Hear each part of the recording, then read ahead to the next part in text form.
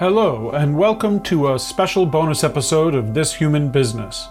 The next full episode of This Human Business will be about the ability of ritual to enhance business practice. It's a topic that may seem strange to some, especially those who are acquainted with thinking of business as a straightforward, rational craft. Actually, the connection between ritual and commerce is an ancient one, going back long before Adam Smith and his Enlightenment gloss of rational economic abstraction. Last week, for Labor Day, a special bonus episode retold the story of John Henry in the light of business in the digital age. Today, this business episode tells another tale, the myth of the god of commerce himself. Thousands of years ago, people devised a new technology for international trade, a new way of holding value that disrupted the economic power of aristocrats who had controlled their city-states for hundreds of years using local traditions of gift exchange. The radical new technology was the coin, an audacious invention that declared value in the ability to shift back and forth between stability and flow at will. Now, we don't know exactly who invented the coin or what they intended with it, but the ideas behind the culture of coin are represented mythologically in the legend of the god of commerce, Hermes. This bonus episode tells the story of Hermes, and it also reveals the secret of that strange symbol in the logo of this podcast, the staff with the two snakes twining around it. What is that all about? You'll see. Hold on. The story begins with a divine baby boy whose father, it was said, was the sky god himself, and why should he not be? His mother was Maya, the goddess of planet Earth. Of course, Zeus was claimed by the goddess Hera, who held that the bounds of marriage must never be broken once established. Her husband's frequent dalliances with other goddesses, nymphs, and even humans were not just a matter of sexual faithlessness. The expansiveness of the sky, in truth, could be held firm by no one. The conflict between Zeus and Hera was set in motion by a gap between their fundamental characters. The fundamental character of Hermes was set in the gap as well. He was made a god of the gaps, in rebellion against boundaries even before he was born. Afraid of the wrath of Hera, Maya hid the birth of her son Hermes in darkness, as the earth keeps many things. Hermes was born in the back of a deep cave, and there she intended to keep him safe. Nonetheless, on the very first day of his life, Hermes was determined not just to remain in one place. As soon as his mother fell asleep, Hermes wriggled loose of the blanket he had been swaddled in, jumped out of his crib, and walked confidently out to the very mouth of the cave, standing with one foot in cool shadow, another in the warmth of the sun. There he met a turtle, the first witness of the special gifts of the newborn god. The turtle was reluctant to speak to the precocious infant at first, but Hermes displayed his ability to get people to come out of their shells. "Come, let me ask you," said Hermes, "why do you settle for such a small size?" The turtle stopped in his tracks and asked the baby what he meant, for the turtle thought himself quite large for his kind. "I don't mean to be rude," Hermes said, "but I couldn't help noticing that you're allowing yourself to be confined by that little cave you carry on your back.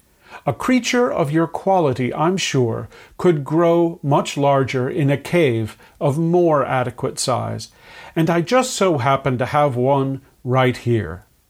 Imagine yourself growing to fit the space I'm standing in right now. I was born in this cave myself, and can attest to its quality."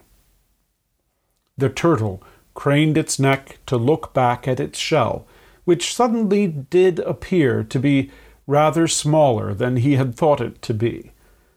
"Well, here's what I'm saying," Hermes continued. "I'm a rather small fellow, as you can see. I don't need all this space. It would be a fair trade, don't you think, for me to take your small cave in exchange for my large one? If you'll just come over here, I'll help you out of that tight spot you're in, and I think you'll find that, in the end, you will be singing merrily." Well, the turtle saw quite clearly that he would be getting the lion's share in this deal, and so hurried up to the little boy's feet. Before the reptile could protest, Hermes pulled him right out of his shell, killing him in the process. Hermes was true to his word, in a manner of speaking, and set the turtle to singing, by transforming the turtle's body into the very first lyre. He strung the guts of the turtle across its empty shell, and strummed these strings of the new instrument to accompany his voice in a bawdy song celebrating the love of his mother and Zeus. After many raucous verses, Hermes stopped playing in the middle of a line, his eye dazzled by the light of the sun, falling toward the horizon as the day drew to a close. The sun wasn't just a beautiful ball of light to Hermes. It was a family heirloom, pulled across the sky every day by his half-brother Apollo. Hermes decided it was time for a visit. As fast as thought, Hermes followed the course of the sun as it fell below the horizon, amid the mountains of Pieria. There were the stables of the gods, where Apollo kept the horses for his solar chariot. The attention of Hermes shifted, however, when he saw Apollo's herd of cattle in a nearby peaceful mountain pasture. Under the cover of the dim light of dusk, Hermes stole over to the pasture's gate and opened it, stealing 50 cattle and driving them toward his home. All through the night he took the beasts on a circuitous route designed to thwart anyone trying to track the path of his theft. He even urged the cattle to walk backwards at times to create the appearance that they were moving in the opposite direction of their actual target. Though he might be a thief, Hermes was not completely disrespectful. He stopped at dawn and built a fire, then roasted a dozen of the cattle, sending the smoke up into the sky as a sacrifice, one for each of the gods of the elite Olympians, including himself. Hermes was born of the earth, a bastard, but he had decided that he belonged on Mount Olympus, by the side of his father. Though he was hungry, he refused to eat the delicious meat of the cattle, determined to consume the smoke alone, as the Olympians did. After this strange breakfast was completed, Hermes led the rest of his herd off to a grassy field in a secluded valley, and then walked back to his cave, where his mother was waiting for him. "Now, what do you think you've been up to?" she asked, "stealing away like that? The earth tells me the story of your travels, and you'll get us in a terrible spot of trouble with your father and the rest of that Olympian lot." Well, if Hermes felt any shame, he didn't show it. "Look, mother," he said, "you may be content to remain hiding up here in this cave, but I know that we can do better. Why should the gods up on the mountain feast on the smoke of sacrifice while we have to scrounge around for our meals here on the ground? Come back here to your cave all you like, but I'm going to ensure a place is there for us on Olympus as well." Before the two could wade deeper into argument, a shining presence stepped into the shadows. Apollo had come to visit.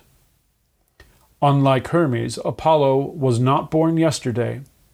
While he didn't have the power to see everything taking place on Earth, riding his chariot up so high in the sky, it wasn't very difficult to track the little thief. As soon as he started hearing stories about a little infant leading a herd of cattle, Apollo knew he was on the right track. Now, Hermes denied it all, of course. He lay in his crib, wrapping himself in blankets and sucking his thumb, pretending to be an ordinary baby. "Look, big brother," he said, "I didn't steal any cows, all right. I'm a baby. You and I both know that babies can't steal cows. Besides, what's a cow? I wouldn't know. I'm just a baby, see?"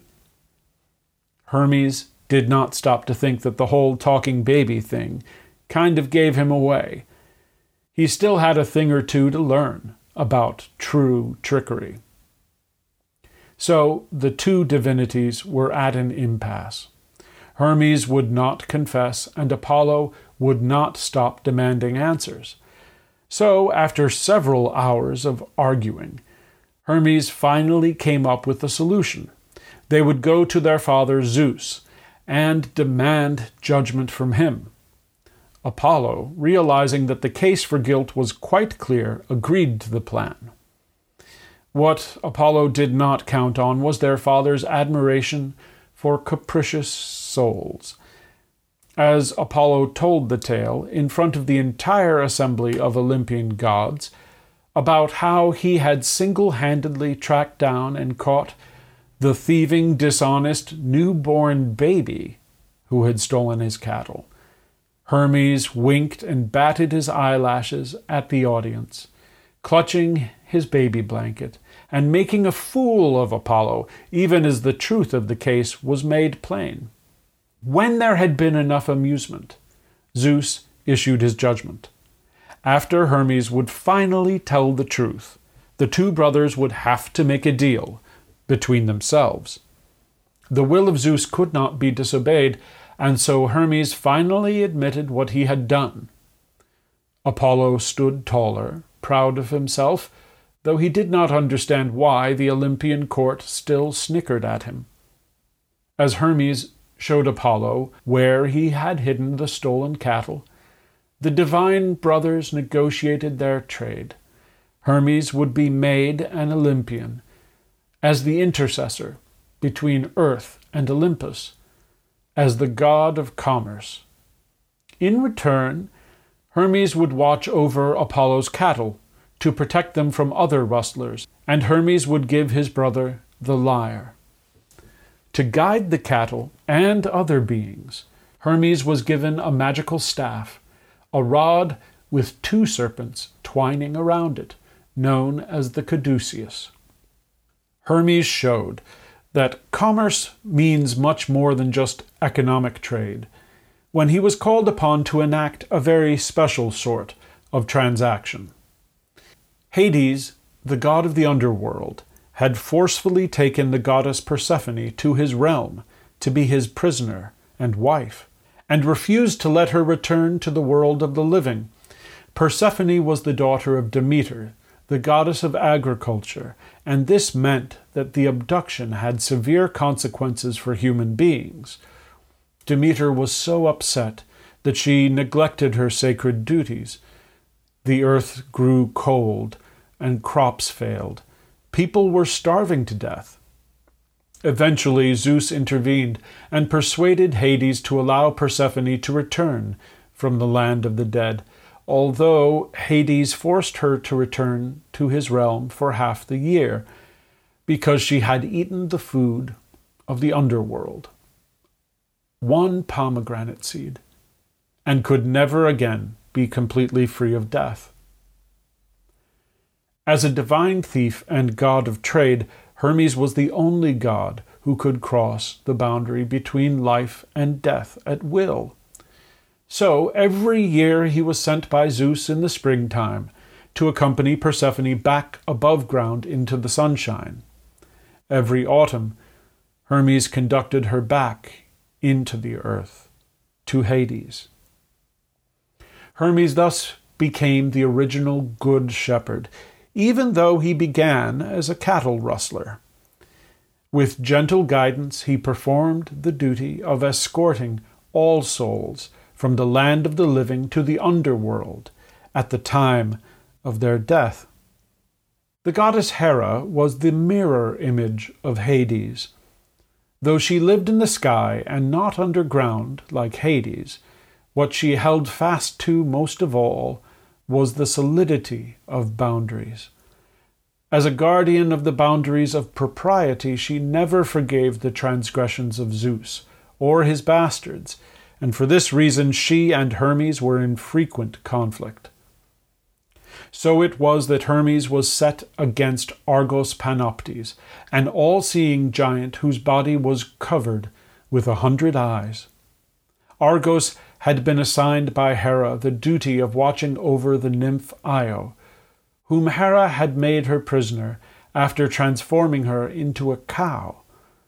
Hera's purpose was to prevent Zeus from siring a new generation of gods with Io, fearing that her own children would be replaced. Argos could see Hermes coming from a mile away, so the trickster god did not bother to conceal his approach. Nonetheless, Argos could not see what was coming next.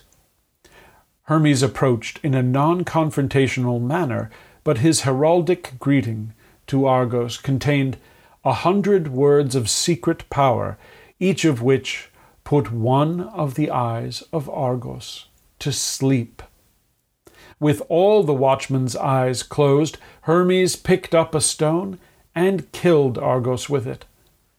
Now, there's a great deal of meaning packed into the story of Hermes, all of which points to an ancient practice of commerce from which business today has significantly strayed. Commerce, you see, is just one mode of business. Not all businesses practice true commerce. Many are plutocratic instead. The ancient distinction between Hades and Hermes is essential in understanding the difference between what business has become and the more human alternative of what it could be.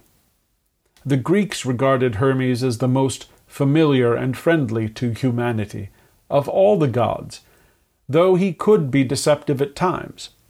In contrast, the Roman name for Hades was Pluto, and it is from this name that the word plutocratic is derived. Pluto is a god of the earth, and Hermes began as an earth god as well, but with a significant difference. Whereas Pluto does everything in his power to keep the prosperity he holds, Hermes seeks freedom of movement for prosperity, from earth to open air and back again.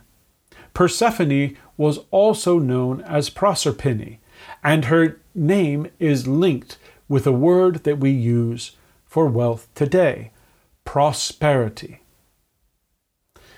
Pluto merely amasses wealth without spending it. Hermes trades one thing for another, never holding on to any form of value for very long. Whatever he touches is transformed, as the turtle was changed into a musical instrument.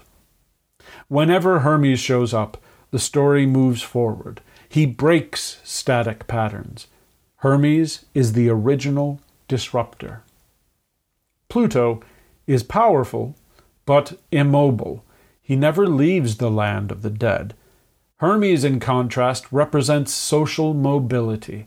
He begins his life as a minor deity, but finds his way to steal onto an Olympian throne. The story of Hermes is a parable of liberation, teaching us that we don't have to be stuck, that we all have the ability to change our essential nature. The caduceus, featured in the logo of this human business, is a symbol of this special kind of hermetic power in commerce.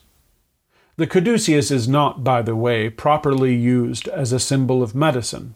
The rod of Asclepius, the true symbol of medicine, features just one snake coiled around a staff. The two serpents on the caduceus symbolize binary opposites, such as life and death, male and female, sacred and profane. The staff in the middle of them represents the boundary that is supposed to separate these opposites.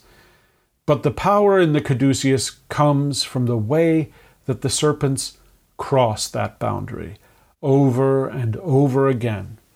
They trade places, showing that the difference between what we are and what we are not is not as firm as it seems to be. The story of the entry of Hermes into the ranks of the Olympians is a mythological representation of a real transgressive intrusion of traders into classical Greek society. Before the invention of the coin and the arrival of international trade that accompanied its use, the economies of Greek city-states were controlled by the local aristocracy through a system of ritual gift exchange. This system excluded lower-class locals and foreigners, as reflected in the myth of Perseus, who was humiliated by the king Polydectes when he was unable to provide the king with the gift of a horse. The pre-Hermetic Apollonian aristocracy in Greece regarded merchants as thieves because they violated the system of gift exchange and because they stole across boundaries. The verb steal still carries this double meaning, referring to both robbery and to surreptitious, transgressive forms of movement. The invention of the coin made the refusal of the Greek aristocrats to participate in commercial trade untenable, because coins could be earned by people of any social class, if they were clever enough. The story of the theft of the cattle of Apollo by Hermes, and of the subsequent deal-making by the rival sons of Zeus, is an allegorical retelling of this shift in economic systems. The Apollonian system of gift exchange depended upon small systems of close social relations and was resistant to change. The Hermetic system of commercial exchange, using coins, was more expansive, not just because it used units that could be understood internationally, but also because the coin was itself a magical symbol, a talisman, representing the fluidity of Hermes himself. To understand this symbolic relationship, it is important to consider the special metallic identity of Hermes. The Roman name for Hermes was Mercury, which is also the name of the metal known as quicksilver.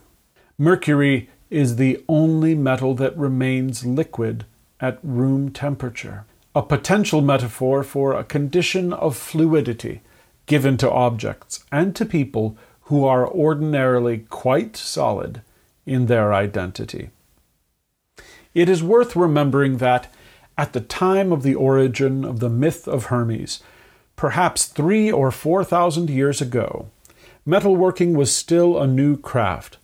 The ability to melt solid metal into a liquid and then change its form into something quite different, yet more solid than any other material then known, was regarded as a magical transformation. Mercury remains fluid around us, and so is perfectly suited to guide the rest of us into conditions of temporary fluidity, conditions like those that exist when metal is cast into the form of a coin, a unit of liquid wealth.